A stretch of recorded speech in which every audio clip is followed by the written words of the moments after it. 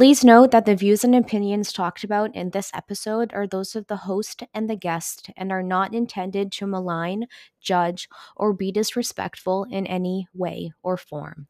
This podcast is for educational purposes regarding the military community and the services that are out there, with sometimes, of course, a little laughter and fun along the way, with sometimes a twist of true crime. Enjoy!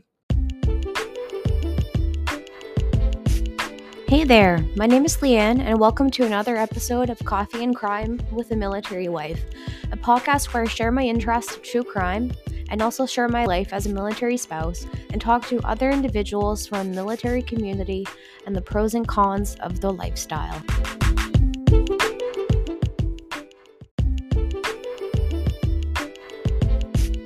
On this episode, I had the lovely opportunity to speak with Alysha, who is the owner and operator of Pearls of Wisdom Counselling, where she offers confidential mental health counseling and support to people of all ages within the Fredericton area here in New Brunswick, Canada. She specializes in anxiety, depression, general worry, stress, low self-worth, lack of self-confidence, shame, grief, parenting, bullying, a child in your care that needs support, and emotional regulation. Seeking help can be sometimes scary, and she believes that great change can come from a strong therapeutic alliance, and her goal is to create an environment in which you feel comfortable and safe to allow her to build trust and a connection with you. Alysha gives herself the opportunity to support youth, couples, and families, which are available in person or on videos in some circumstances. This is something that you would have to discuss with her to determine what would be a best fit for you to start building rapport.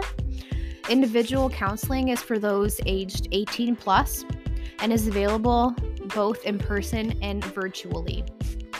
She provides general psychotherapy, which is a combination of a variety of approaches in order to provide the best fit for her clients. I will also be providing a link to her website in the show notes. Now, I will be honest, the quality of the audio is not great in this episode, but it's the best that I could do with what I had the day of recording. Audio quality will get better, but I'm just starting out, so please be understanding of that. Regardless, this is still a great episode with great information that deserves to be heard. I'm a huge advocate for therapy, and the fact that Alysha is local is just even more wonderful. So without further ado, thank you for your patience and still giving this episode a listen. And here we go.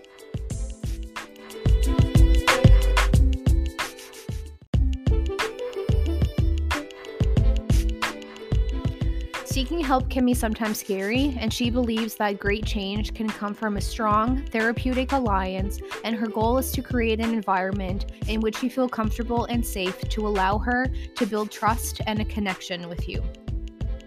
Alysha gives herself the opportunity to support youth, couples, and families, which are available in person or on videos in some circumstances. This is something that you would have to discuss with her to determine what would be a best fit for you to start building rapport. Individual counseling is for those aged 18 plus and is available both in person and virtually. She provides general psychotherapy, which is a combination of a variety of approaches in order to provide the best fit for her clients. I will also be providing a link to her website in the show notes. Now, I will be honest, the quality of the audio is not great in this episode, but it's the best that I could do with what I had the day of recording. Audio quality will get better, but I'm just starting out, so please be understanding of that. Regardless, this is still a great episode with great information that deserves to be heard. I'm a huge advocate for therapy, and the fact that Alysha is local is just even more wonderful. So without further ado, thank you for your patience and still giving this episode a listen. And here we go. So can you tell us a bit about yourself, your practice, and where you're from? Yeah, I'm right in Fredericton. So I grew up in Ormocto and then didn't move too far away. Yeah. What made you want to be in counseling? So when I was in my undergrad, I started working at the provincial crisis hotline. It's called CHIMO here in New Brunswick. Oh, yes, yeah. I was going to do that, but I was like, I don't know. I wasn't sure. So I really liked my time there. I learned a lot about trauma and crisis. And there are also some people that called not necessarily in crisis, but because they needed to, like, chat or whatever else. And so long as, like, we weren't busy with crisis, like, that was totally fine. So I learned some of, like, remembering people's stories and, like, getting to hear more about people over time kind of through that. But I was really finding myself bothered by the people that I did only ever get to talk to once or maybe sometimes twice. Yeah. And just, like, I gave them the resources. I was able to listen to them in the moment, but then never finding out what happened next or finding out if they were okay or if they got better, so to speak. Yeah, you never had, like, a follow-up. There's no follow-up and no closure a lot of the time. Yeah. And in some of the situations that were, like, a little bit more intense, that was really weighing on me a lot.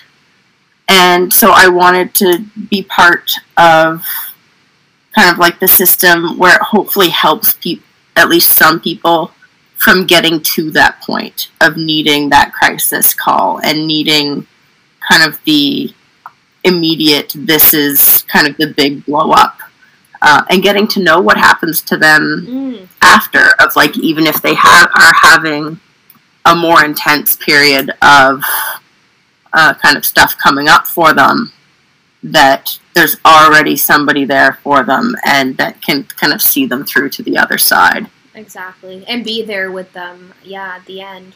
Was it kind of like 911 dispatch crisis thing? The chemo helpline? We never went to people, so there's something called mobile crisis here, and they would go to people if needed. That was more social workers. I don't think it was EMTs. It was social workers and some other type of professional. I don't remember what it was now. It's still, I think they're still in operation today. But we were more like, if people were kind of like really ruminating or like worried through their thoughts, or just needed resources in general, like if they were uncertain about, like, we'd get a lot of parents saying, like, this is what's going on with my kid. I have absolutely no idea how to handle it. Like, it's not like the world is ending, someone's going to die crisis, but, like, to them, like, it's a crisis that there's this thing going on with their kid and they have no avenue, no idea where to start looking for help. Yep. And so that's what we were a lot of the time, was we had these, like, huge resource trees of, okay, this is the section, this is where you go, try these avenues. If they don't work, call us back and we can help you find something else. Like, it's an avenue to help people start to look in the right direction for people that actually can help them long term. Okay. Is it Canada wide? Do you know? Chemo is just New Brunswick, but I believe most provinces do have a crisis helpline. Okay. I know Ontario does. I know Quebec does. Or at least they did 7 years ago when I worked at Chemo. Yeah. I think Nova Scotia does, or Nova Scotia PEI might even be like one line together. Yeah, I was going to do it, but I just wasn't too keen of the shift work aspect because I had already done, like, shift work and group home, and I was like, I don't know if I want to do shift work, like, on the phone. But at least you're like home, I guess, doing it, right? Like, you didn't go in the office. Like, you were doing it at your house? In your house? No, it was in an office. Oh, really? From my understanding, now people are at home, and that changed with COVID. Yes. But when I was there, I would have left in 2018 when I had my son. Yeah. We were all still in an office. Really? Huh. Yeah, I think when I was looking at it was at home. So maybe yeah. Didn't know that was a thing. At home would have been nice because when I started, I did overnight shifts, so midnight to 8 a.m. Yeah, and that'd be rough. It was tiring. It was school Monday to Friday, Saturday overnights. Jesus, yeah, that's rough. I'm sure you were like exhausted. Yeah, and then I made the hard decision not to go back after my son. I was just like, I'll never sleep. Yeah, exactly. Individual counseling sessions that you do? So I do offer couples and family sessions as well. Okay. And I say couple, but it can also be relationship. Right. So like parent, child, or if you just don't identify as a couple. Yep. Or polyamorous relationships. And then family counseling is... and this is what kind of confuses people a little bit. It's like, if you want to come in and discuss your family, like, that's totally fine. That's still individual counseling. Yeah. Family counseling is more so like when I will see, like, each member of the family, still individual, or sometimes you're all together, but it's more about, like, you're wanting me to make connections and, like, watch all of your interactions and, like... pay more attention to, like, how all of the things you guys differently are telling me are actually all interrelated. Okay. I have no issue seeing people with PTSD, intimate partner violence, as long as it's individual. I will not do, and it's not ethically recommended to do, any couples counseling when there's known domestic violence, because then we're just kind of perpetrating and somewhat... like, encouraging violence. Like, it needs to stop. There needs to be some sort of break with kind of people doing their own healing before we're, like, actively working on trying to bring people back together in a domestic violence situation. But in terms of individual counseling, be it the victim or the perpetrator, if either feels like they need counseling, that's certainly something that I'm open to. So you would say that you would have to be the mediator. That's kind of what family counseling will be. Sometimes when people talk about family counseling too, it's like in relation to like court, of like, how is all of this? I've never done anything like that. I probably will in the future once I have like a few years under my belt. But it's like the ideas of like, how are you all relating? What is it that maybe like this person's seeing and this person's seeing, and like, hey, exactly, like being mediator of like, this is where you guys are like missing the mark. Yeah. Have you done a lot of the family counseling piece, either individual family members or in a group setting so far? I haven't done much of it so far. In my practicum, I did like a very small subset of it with like like 2.5 people, because one of the people I only saw once. But it was really interesting to kind of see how different people's perceptions of the same interaction are. Yeah, I can see that be kind of tricky. Finding a happy middle as opposed to labeling somebody as right and somebody as wrong. Be having headaches, I'm sure, sometimes. But like, okay, this person said this, and have to compile everything together. And you have to catch yourself sometimes as well, because you will find yourself kind of naturally gravitating towards either specific personalities or maybe just the way they tell the story, or there's something in their story that resonates with you.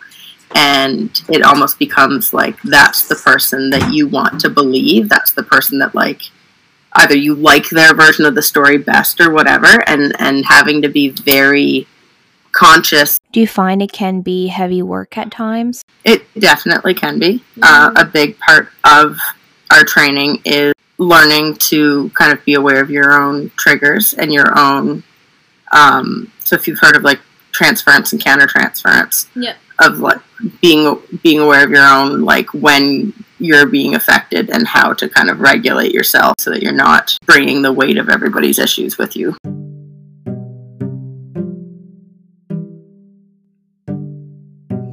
So just a quick note here, regarding transference and countertransference. This is something that we see a lot in counseling, social work, the social services field, when dealing with other people. So I'm going to tell you the difference between the two. So transference is the redirection of feelings about a specific person onto someone else, for example, in therapy, which is the topic of this episode.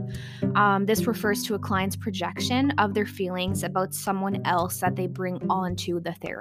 So, for example, if in therapy they're talking about their mother, their father, brother, sister, their partner, they can transfer those feelings onto the therapist, which can kind of make for a conflict situation, can be kind of awkward, can also be kind of frustrating to deal with, but it's never their fault. Trauma can be a very complex thing. In contrast, countertransference is the redirection of a therapist's feelings towards the client. So that's the opposite. That's why it's important to check in, be aware of your own feelings as a social worker, social service worker, nonprofit worker, therapist, anyone in this type of field that does help the vulnerable population. You always have to do check-ins with yourself and not transfer those feelings from your own trauma as the professional onto the therapist. Can't actually know their reality. We can't actually know what happened, how people perceive events, even if different, are totally valid. It's kind of interesting because at work, dealing with youth and they're having their own traumas while being in the system, whatever they say, it's like that's their truth. We can't be like, no, you haven't gone through that, no one said that, try to distort their reality. So I can see it be kind of tricky. So it's like if someone's coming to you, I'm sure listening is a big part of it. Of it. Just kind of listen, see where they're coming from. I would say too, in terms of the listening piece, they say that like up to 80% of like client change is just due to like the therapeutic relationship, like the connection that the therapist and client are able to make, and just in having that bond and being able to just have the discourse itself is like the majority of kind of like what's able to affect the change. And I think that's kind of cool. Yeah, and I can see that. And I'm sure most of these people, they never had someone to listen to them, or they had someone interrupt them or be condescending or whatever, and not having them explain, give them the opportunity to explain to them their truth or whatever. So yeah, I can see they're just like, oh my god, they actually listened and just let me vent, and thank you so much, and that'd be so rewarding. Do specific amounts of sessions? Like, is it only like 8 maximum, or is it however many they need throughout their healing journey? However many they need. And there are some people that I'm working with specifically because I know how many sessions their insurance will allow them to have. Mm-hmm. Like how many sessions their insurance will pay for over the course of a year. Right. And that beyond that, they don't necessarily have the financial means to pay for counseling.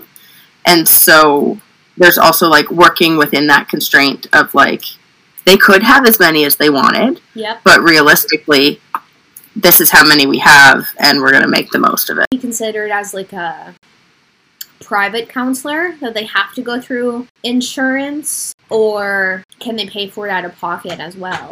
So in New Brunswick, no licensed counselors or psychotherapists can direct bill to insurance. So everybody has to pay out of pocket, and then we give them a receipt, and then they file the claim, submit back. Yes, okay. I should correct, actually, Blue Cross now, if you apply, they are starting to let some do it, but the rest do not. Okay. Huh. Yeah.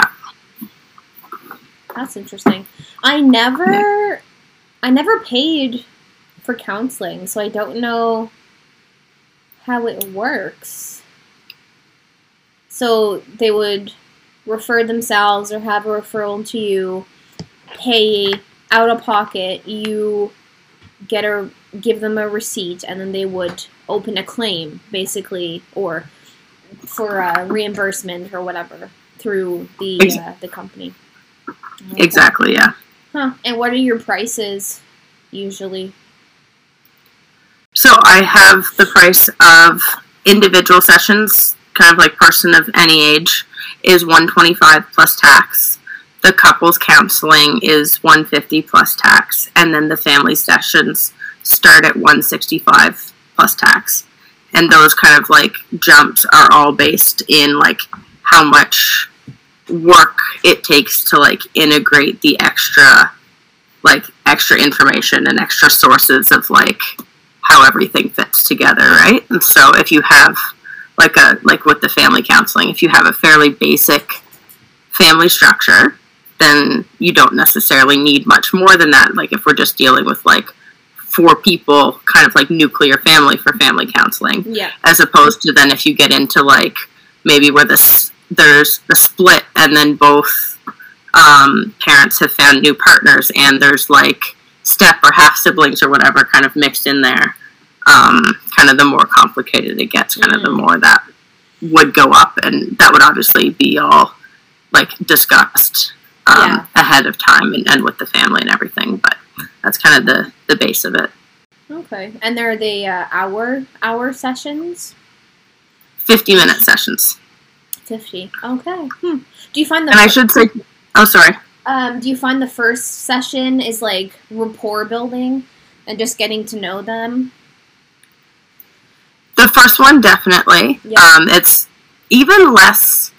The first session sometimes is not even as much rapport building of like, you definitely try, but it's also a lot of just like information gathering. It's kind of the time that people are just like, they almost get a little bit caught up in their story of like, here is the word vomit of like everything that has happened, and maybe that's not a good term because like they are absolutely, they're totally justified in like saying everything they want to say, but it's they can kind of get into like this feeling of just like I'm actually getting to talk. There's more and more and more coming out, so there's not necessarily a lot of like rapport building back and forth.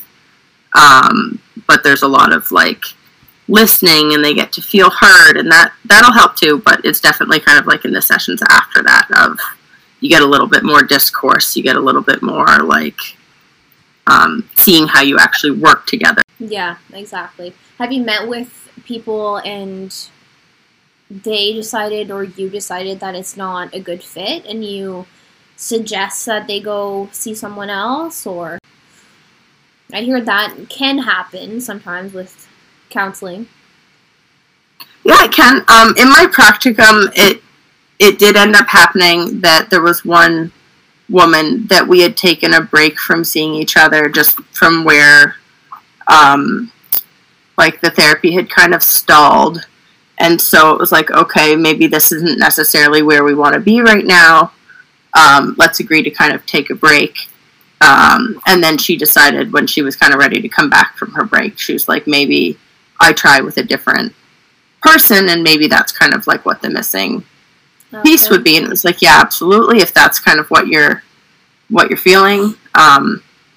I think a lot of people sometimes think that counselors will take it personally if they want to go see somebody else or they want to try something different. And at least for me, like, that's definitely not the case. Like, if you feel like you might be better served by somebody else, like, there are a lot of counselors. We all do things differently. We all come from a different perspective, different backgrounds. There's absolutely no issue, no ill feelings in just saying like, hey, I don't think this is working out. That's true. I'm always scared that was going to happen with my counselors, but luckily it was a good fit. The last one I've had was a couple years ago, and he was a man, and I was like, oh, yeah, I'll try. And It was great. I'm a big advocate for therapy, especially if they can be like no one's gonna interrupt you. No one's gonna be like, yeah, but, or like try to contradict what you're saying, or like they're just there to listen, and they're supposed to be non-judgmental and just let you kind of word vomit. It's okay, and that's like a safe environment. When talking to my friends or family members and they're having a hard time, it's been years and they're just really struggling still, and I'm just like, have you been to therapy? It would be really beneficial. Like, I'm still trying to convince my family members to go, but some, I think, do you find there's like stigma still around therapy? Like, I find too. And they're like, therapy? No, I don't need that. I don't need someone to talk about my problems and blah, blah, blah. I'm fine. And it's frustrating. It's still that a lot of it, I think people see it instead of like, this is a way to improve my quality of life. A lot of people are still seeing it as like, it means I have something wrong with me. Yes. Yeah. I know. And like, how do you change that? Like, I don't know. I think it's coming with time. Kind of the more people are starting to be open about their mental health and how it affects them, and how talking about it and people being vocal about going to therapy and the different things they've been able to do will slowly over time, at least for some people, make it better. You'll never get to everybody saying that therapy is a good thing, and there are a lot of people who just, in terms of like trust issues and confidence in talking to strange people or strangers, will never quite get there. Yeah. But I'm hopeful that for like a larger population, now that it is becoming kind of more of a mainstream accepted thing, that just more presence equals more acceptance. I was told recently by one of my family members, and that they think that what they've gone through from their past when they were kids, that it can never be fixed. Or, you know, if I was to go to therapy, like, it's not going to help. And I'm like, and they've never been. So it's like, well, how do you know if you never tried? Like, it's just talking, you know, but it can be a lot, because yeah, you're talking to strangers, you're airing out all of these issues that I may have never talked about with anyone, which could mean traumatic, and you're being super vulnerable, and people don't like that for the most part. Yeah. They're like, ew, gross. Feelings? No. Don't need that. What's feelings? But yeah, it's super interesting how people think. And I find, in my experience, the older generation, they're like, nope, don't need that. I'm fine. You know, I'm just gonna self-medicate or shove it down. It's fine. You know, it's super interesting. Yeah. And I think a lot of it is they honestly aren't getting as much of the messaging, because the older people aren't necessarily on social media, or like watching as much of the like more programming that has like more acceptance, like to be like a little bit ageist. They are kind of more watching like their news and like, yeah, that's what I was just gonna say, nonfiction, like, and yeah. It's like, okay, but you need to consume the things that where people are telling you that it's okay to get any of that messaging. Exactly. That's what I was thinking. People just watch their 5 o'clock news, and it's all like negative and everything in the world, and it's like, that's not going to give you what you need information based wise. It's depressing, if anything. Like, oh, so and so is happening in the world, and it's like, oh God. Which is fine if you want to be up to date with the news and what's going on in the world, but where is your individualized, like, self-care? You know, how's that, where's that coming from, and are you working on yourself? And it's a lot of work, and I find you have to be ready. You have to be ready, which I find is a big thing. Yeah, if they're not ready, then it's not going to be effective, I find. Exactly. It's a big thing. Yeah. And, like, you can want it and not be ready, and then that especially can be, like, a trauma response. And so it can take a very long time of, like, continuing to go to therapy and, like, feeling like you want it, but there's still, like, some sort of, like, wall, mental block, right? And eventually that can get, like, slowly chipped away a little bit until you're kind of able to get the gates to open. Comes with time, but and that's trust. People being willing to go in the first place too, though, right? So kind of different population as well. Do you only do in person, or do you do phone and video as well? I'll do video for adults. Okay. Children are hard enough to answer you and maintain focus in person. Yeah. At least for myself, I don't think that trying to have a kid do therapy over the computer is necessarily the most effective way to do things. Yeah, so I've just chosen kind of not to go through that. And I know that's, for some people, that's their only option. And for some people, they're, like, strictly virtual practitioners. And if it works for them and they're able to find kind of, like, a system that works for them, then that's great. Just for kind of where I am right now, I don't think that that's necessarily like the best avenue to focus. Same as with, like, I don't do any couple work over the computer either. Like, I'd like to be able to have them in the room, because there's so much you learn from body language. Yeah. Not just with couples, but in general with individual sessions too. Like, a lot of stuff that you just don't get to see when you're having, like, a Zoom session, and especially that you don't see at all when you're on the phone. So I don't do phone sessions at all. I find it's just too hard for people to stay connected. It takes a very specific type of personality to be able to be vulnerable and open up for therapy on the phone. Yeah. Because you're missing those disconnects of it's less of a commitment, and there's less stimuli around you kind of prompting you of, like, this is a safe space, this is where I'm going, this is what I'm going to be doing. If it's just kind of like another phone call in your day, I don't find it necessarily puts people into the right or the same headspace. And then I feel weird. Yeah, and they could be distracted, like doing laundry or, you know, doing dishes or something, and not being 100% engaged in the conversation as well, or distractions too in the home. And in person, it's like they're there in that setting.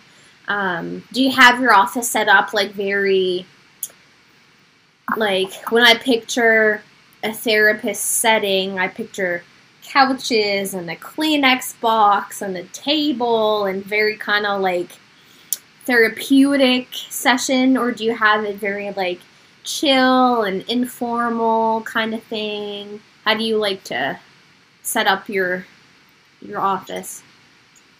I tried to have it, like, a combination of those two, if that makes sense. It's like I have a love seat, and I have kind of, like, a bigger, like, it's like a matching single chair.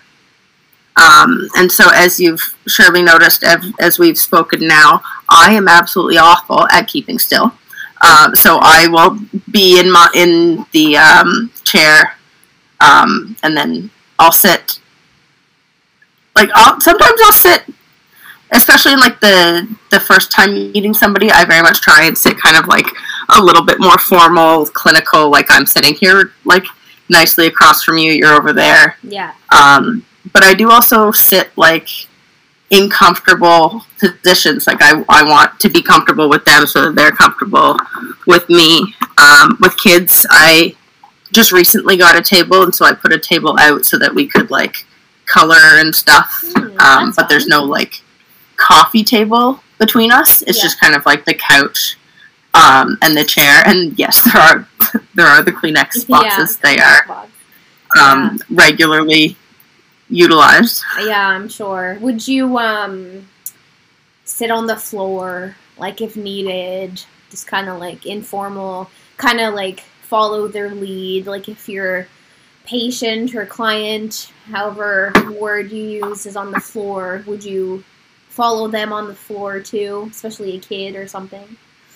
Oh, absolutely. Yeah. I'm largely consider myself like a person-centered therapist. And so that means that, like, there's no, or I try my best for there to be no power dynamic. Yes. It's not, I'm the expert, here are all the answers. It's very much that, like, each person knows the most about their own story.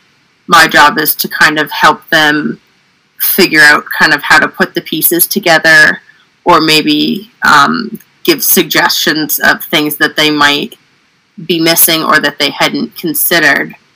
And we kind of, like, work together to kind of, like, build a new plan or build kind of what they want to work through. And so it's all about kind of, like, feeding off of each other in that sense of, like, if this is what you want to do, cool, I'm right there with you, I'm supporting you. Yeah. As opposed to kind of, like, the more traditional, I guess I would say, I'm going to sit here and be stern and you're going to do what I tell you to. Yeah, and I don't find people respond to, like, so-called authority figures higher up with trauma, and all that stuff can be triggering. Are you willing to work with the military population? Yeah, absolutely. Yeah. I have kind of, I don't want to say insight, but it's like I grew up, like, as a dependent. I grew up in kind of like the military community with friends going in and out and seeing, like, kind of the family aspect of everything, and that absolutely families and spouses and supporters of people in the military, people who formerly were in the military and now need private counseling, like, absolutely any help that I can provide them, I'm willing to do. Yeah, I find it's a interesting community to be in. Like, it's, I don't know. It's definitely different lifestyle. I don't think you can really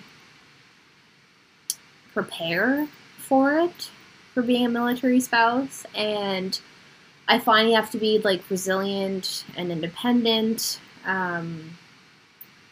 I find I was told that you have two different routines. You have your routine with your military spouse when they're around, and then you have one when they're not around. So, like, me and my dog, we have a different routine when my partner is home. He usually takes the dog out for a walk, and he's usually the, like, main person. And then when it's just me and him, we're on a different routine, but me and my dog have a love-hate relationship. He's a daddy's boy, and he's super sassy, so that's fun. But now he's drowsy and sleeping beside me, so he's a good boy. But, yeah, it's interesting. And I find, like, when he's in the field, a couple weeks at a time or whatever, I don't mind. I'm like, oh, it's a break. Like, I can do my own thing. It's wonderful. I usually do my own thing anyway, but, yeah, I don't mind being alone. I find that's not the case for everyone. He would be like, I'm on my way home, and I'd be like, oh, already?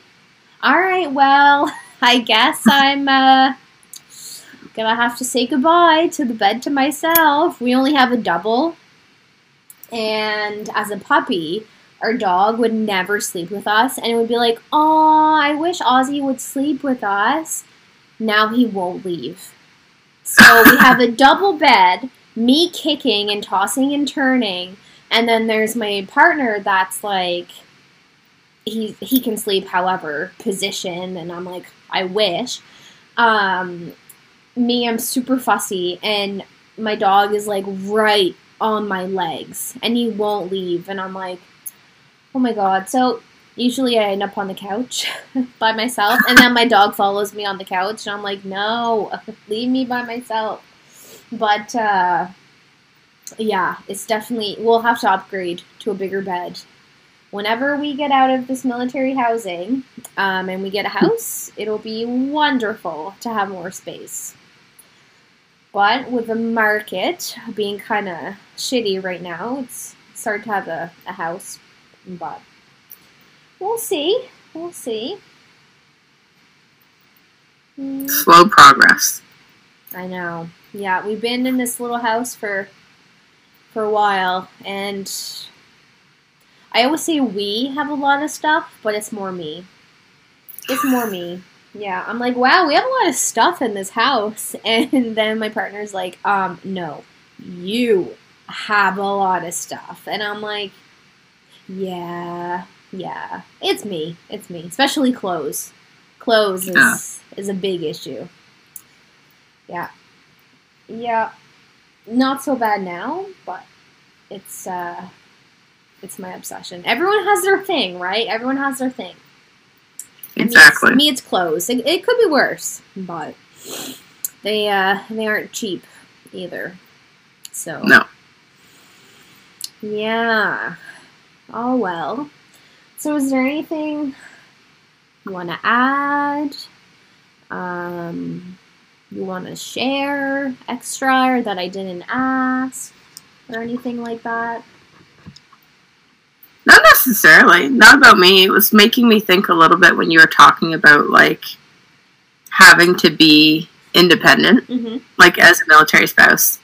That the piece that I think I saw was missing for some people, like my friends who were military spouses, or when I worked PSP and just kind of talking to people that way, was people not necessarily wanting to admit or realize that just because they had to be independent doesn't mean they had to like it. Like, it was okay to not like that you had to do all of that stuff for yourself, and to kind of, like, look at that within yourself and figure out, like, what you need to do to kind of help yourself through that, or what systems maybe you need to put in place, like, in case you do get to, like, a dark place, or if you need extra support or anything like that. But kind of like that misconception of, like, well, you chose this life, so, like, you just kind of have to be okay with it. Yeah. And it's like, just because you fell in love with somebody who either, like, happened to be military or joined the military even, like, after you met, like, doesn't mean that that's, like, necessarily what you wanted for your life. Yeah, that's a good point. I find sometimes there's, like, blame there. Yeah, I know when I first met my partner, I was alone, living in an apartment. I had left an abusive relationship, and I had met him, and he was a reservist at the time, and he was gone for a lot of courses.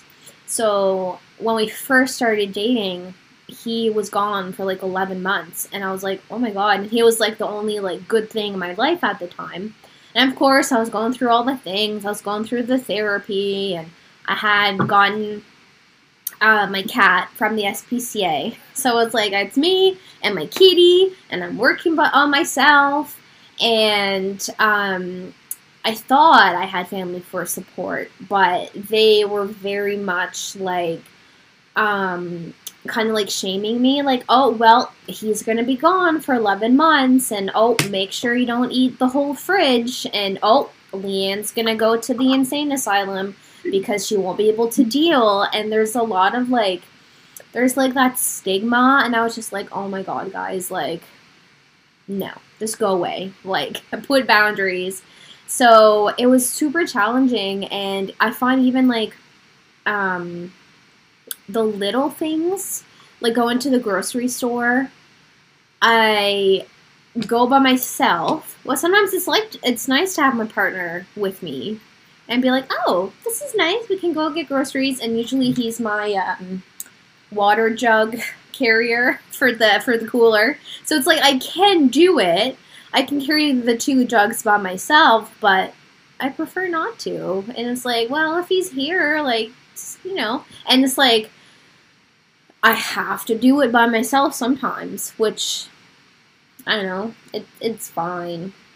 But just the little things, I think about that sometimes. Like, when we go grocery shop, I'm like, oh, this is nice. It's just like something little, but it's nice to do it together, and we don't always get that chance. So it's nice. Yeah. Exactly. It's just kind of the small things that all kind of add up that you don't necessarily realize until they're either gone or kind of have come back after a long way away. Yeah, because if they're gone 6 to 8 months, you have your routine, and when then they're back, it's like you have to have another routine, and like you always have to readjust, I find. It's like, okay, so I can't have like toast or cereal for supper. Like, I suppose I have to like make a meal for both of us again, or like cook together and all that stuff. But I find, yeah, I'm in like a routine when he's not here, and it's great. Like, it's lonely to come home to an empty house with like not another human. I have my pets, but of course it's not the same. And I watch a lot of TV, Netflix, and sleep. Sleep is a lot of my pastime. I'm happy and just kind of living life. I was just thinking too, is like, you can tell a therapist with the therapist lens, because you just listen and you're silent, and it's okay, you know, with that, the active silence or active listening, whatever they call it. And then so it's like, oh, that's kind of nice. It's okay to sit in silence, whatever, right, for a couple of minutes. But I thought that's kind of interesting, of a thing I noticed. Yeah, no, it's a good thing to pick up on. It's surprising sometimes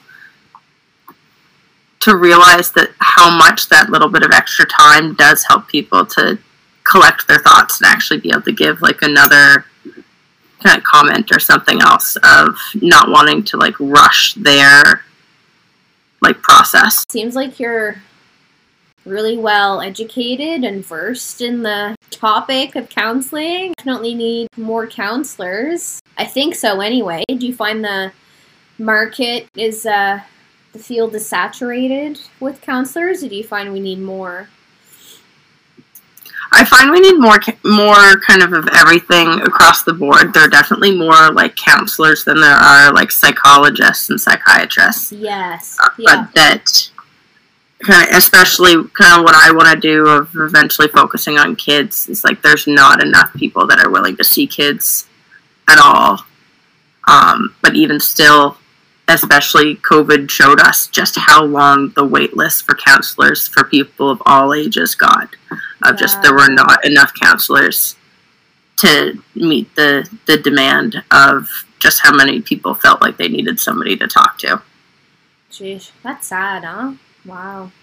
Why do you think people don't want to chat with kids or have sessions as much? Do you There's more that goes into, well, I think in general just kids are intimidating for a lot of people. You kind of have to have the right personality to be able to converse and interact and be interesting to a kid. Because if a kid doesn't think that you're like interesting and you're not able to like be engaging and hold their attention, then they're really not going to care.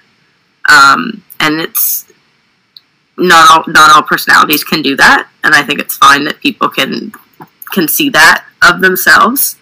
And then even people who maybe would have the personality to do it don't necessarily kind of like trust or know fully kind of like what it, and you can always learn on the job, but I think it's just that kids end up being a little bit intimidating to people, or they find another like interest or kind of like specific niche of counseling or like population that's interesting to them, right? Like a certain process, or if people have a certain diagnosis or whatever that they kind of hone in on, and those are the people that they like to see the most.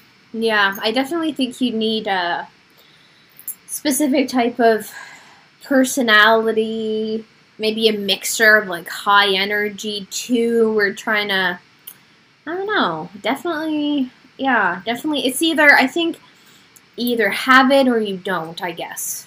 Or you can conform a lot or really well and be able to like follow the kid's lead, which is another set of skills, but yeah, that makes sense. Interesting. And you can see that a lot too in general, like children's programming and like activities that are put on for kids. It's very easy to tell who is there because they want to be working with kids and because they enjoy it, and who is there because it's a job. Mm-hmm. And if it's going to be therapy, it needs to be somebody who wants to be working with kids and not just because that's the clientele that they could get. Yeah, that's fair. Yeah, because it's a big, it's big, and I find like your kids, it's like that foundational piece that'll prep them for the future. So I think that's where, it starts, and that's super important, because you got to do the work for them to grow and to, mature and well-being and mentally and physically well adults. So maybe people don't want the pressure too. That could definitely be part of it, of like, if you're working with adults, you're kind of working to undo things that have happened over the course of their life, instead of being worried that you're either not going to help a kid as much as like they would need to be helped to be set up well in their life, or that you would like do more harm to them. Yeah, exactly. And interesting, Yeah, just thought that. I'm like, which, could be. Maybe they're like, well, if we fuck up the kid now, that's it. That's what we got. And we gotta wait till they're older. But yeah, there's a lot of like the adult and the youth piece. It's like, undoing the trauma or helping them give them coping skills and all that stuff, and instead of instilling different skills and giving them love and all that stuff. Huh. Interesting. Oh, the human brain and all of the stuff is like so complex. The psychology of it, I guess, it comes back to. Jeez. Yeah, it's a lot. Yeah, I was just recently taking a course on kind of like the development of the brain and like current brain research and how it applies to play therapy.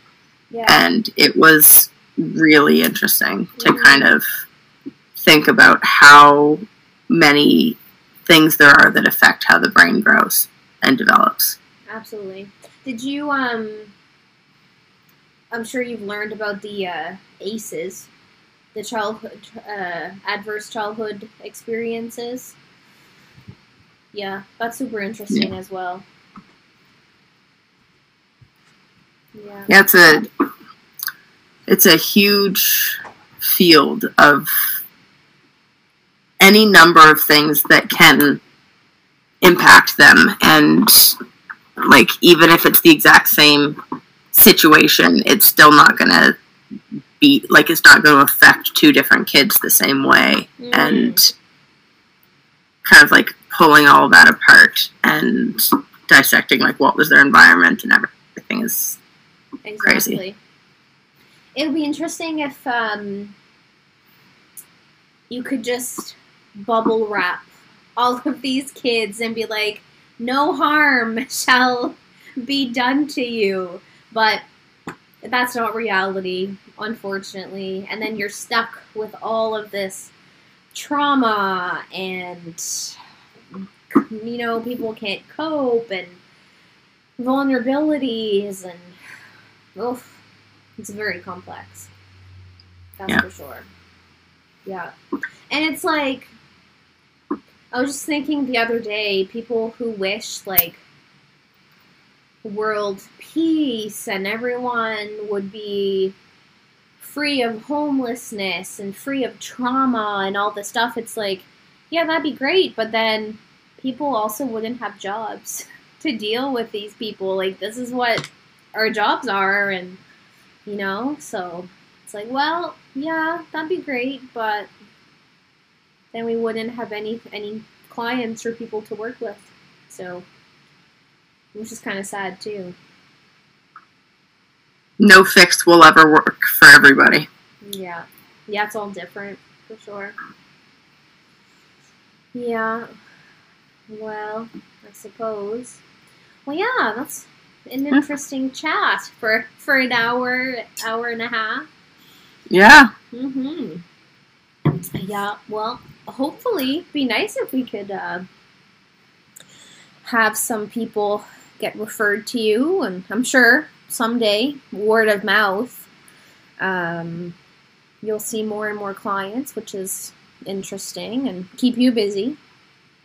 I'm hoping so, yeah. Kind of word getting out there kind of slowly over time, which is largely to be expected. Nice to kind of ease into everything as well, not just kind of start running a mile. Yeah, exactly. You don't want to burn out or anything. Wouldn't be. Do you have anything else you would like to add? I think that was kind of all. I'm trying to rack my brain at the same time too, but I'm not thinking immediately of everything else. But kind of same as you, is like 8 o'clock hits and my brain goes, are we done? Yeah. All right. Well, I will let you go, let you relax. Well, I appreciate you having me on and getting to have this chat. And definitely. You letting me get my name out there a little bit and seeing where it goes. Well, I'm sure we'll be in touch. Yeah, well, you have a great night. Yeah, you too. Take care. Thanks. Bye. Bye.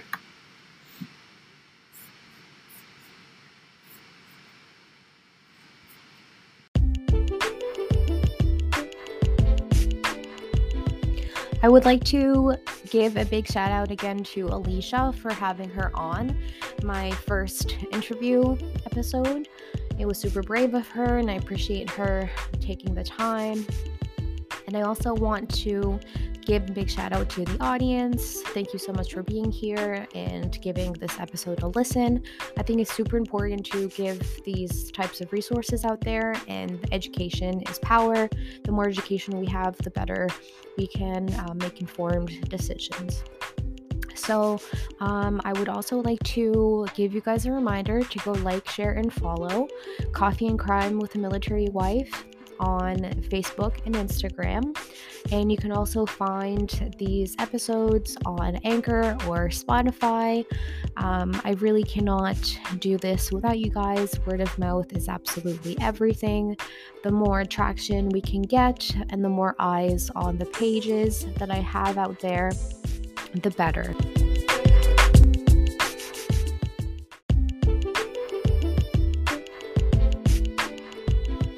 I would like to give a big shout out again to Alysha for having her on my first interview episode.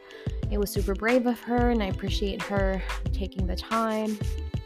And I also want to give a big shout out to the audience. Thank you so much for being here and giving this episode a listen.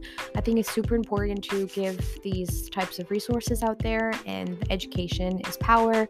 The more education we have, the better we can make informed decisions. So I would also like to give you guys a reminder to go like, share, and follow Coffee and Crime with a Military Wife on Facebook and Instagram. And you can also find these episodes on Anchor or Spotify. I really cannot do this without you guys. Word of mouth is absolutely everything. The more traction we can get and the more eyes on the pages that I have out there, the better.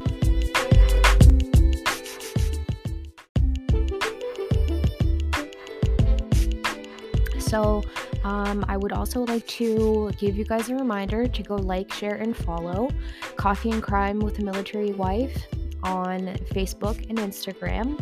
And you can also find these episodes on Anchor or Spotify. I really cannot do this without you guys. Word of mouth is absolutely everything.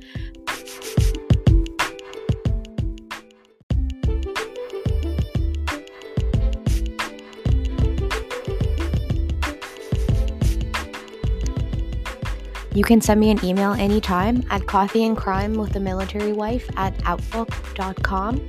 The email will also be in the show notes. Sometimes it can be a little scary to tell your story out there, but there's always an option where I could read your stories anonymously so people won't know who you are. That way you are protected, but then your story is still heard, and maybe someone is struggling with the same thing.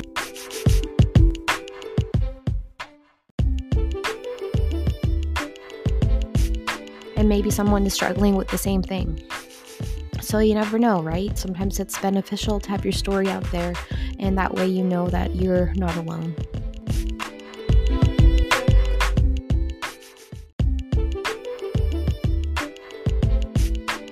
So again, I would like to thank you, and I will see you guys next time.